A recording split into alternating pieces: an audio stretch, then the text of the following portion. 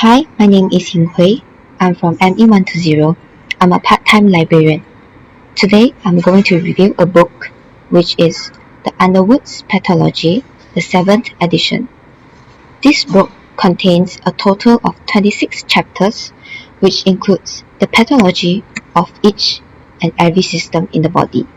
For example, the cardiovascular system, the respiratory system, alimentary system, liver, biliary system and pancreas, endocrine system, reproductive system, renal system, nervous system, hematology, and more. It also includes the cause, the morphology, and the pathogenesis of each disease in each system, which will bring a clearer understanding on each disease. Besides that, there is a video section on this page that gives a better and detailed understanding for the readers when they have any doubts on the topic. They can just simply click on the video on the same page and watch it anytime while they are referring to the notes. This is very convenient as they do not need extra searching on the videos on the internet.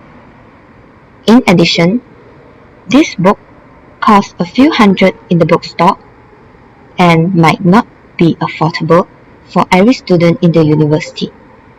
Hence, the students can make use of this e-book as a reference for their studies.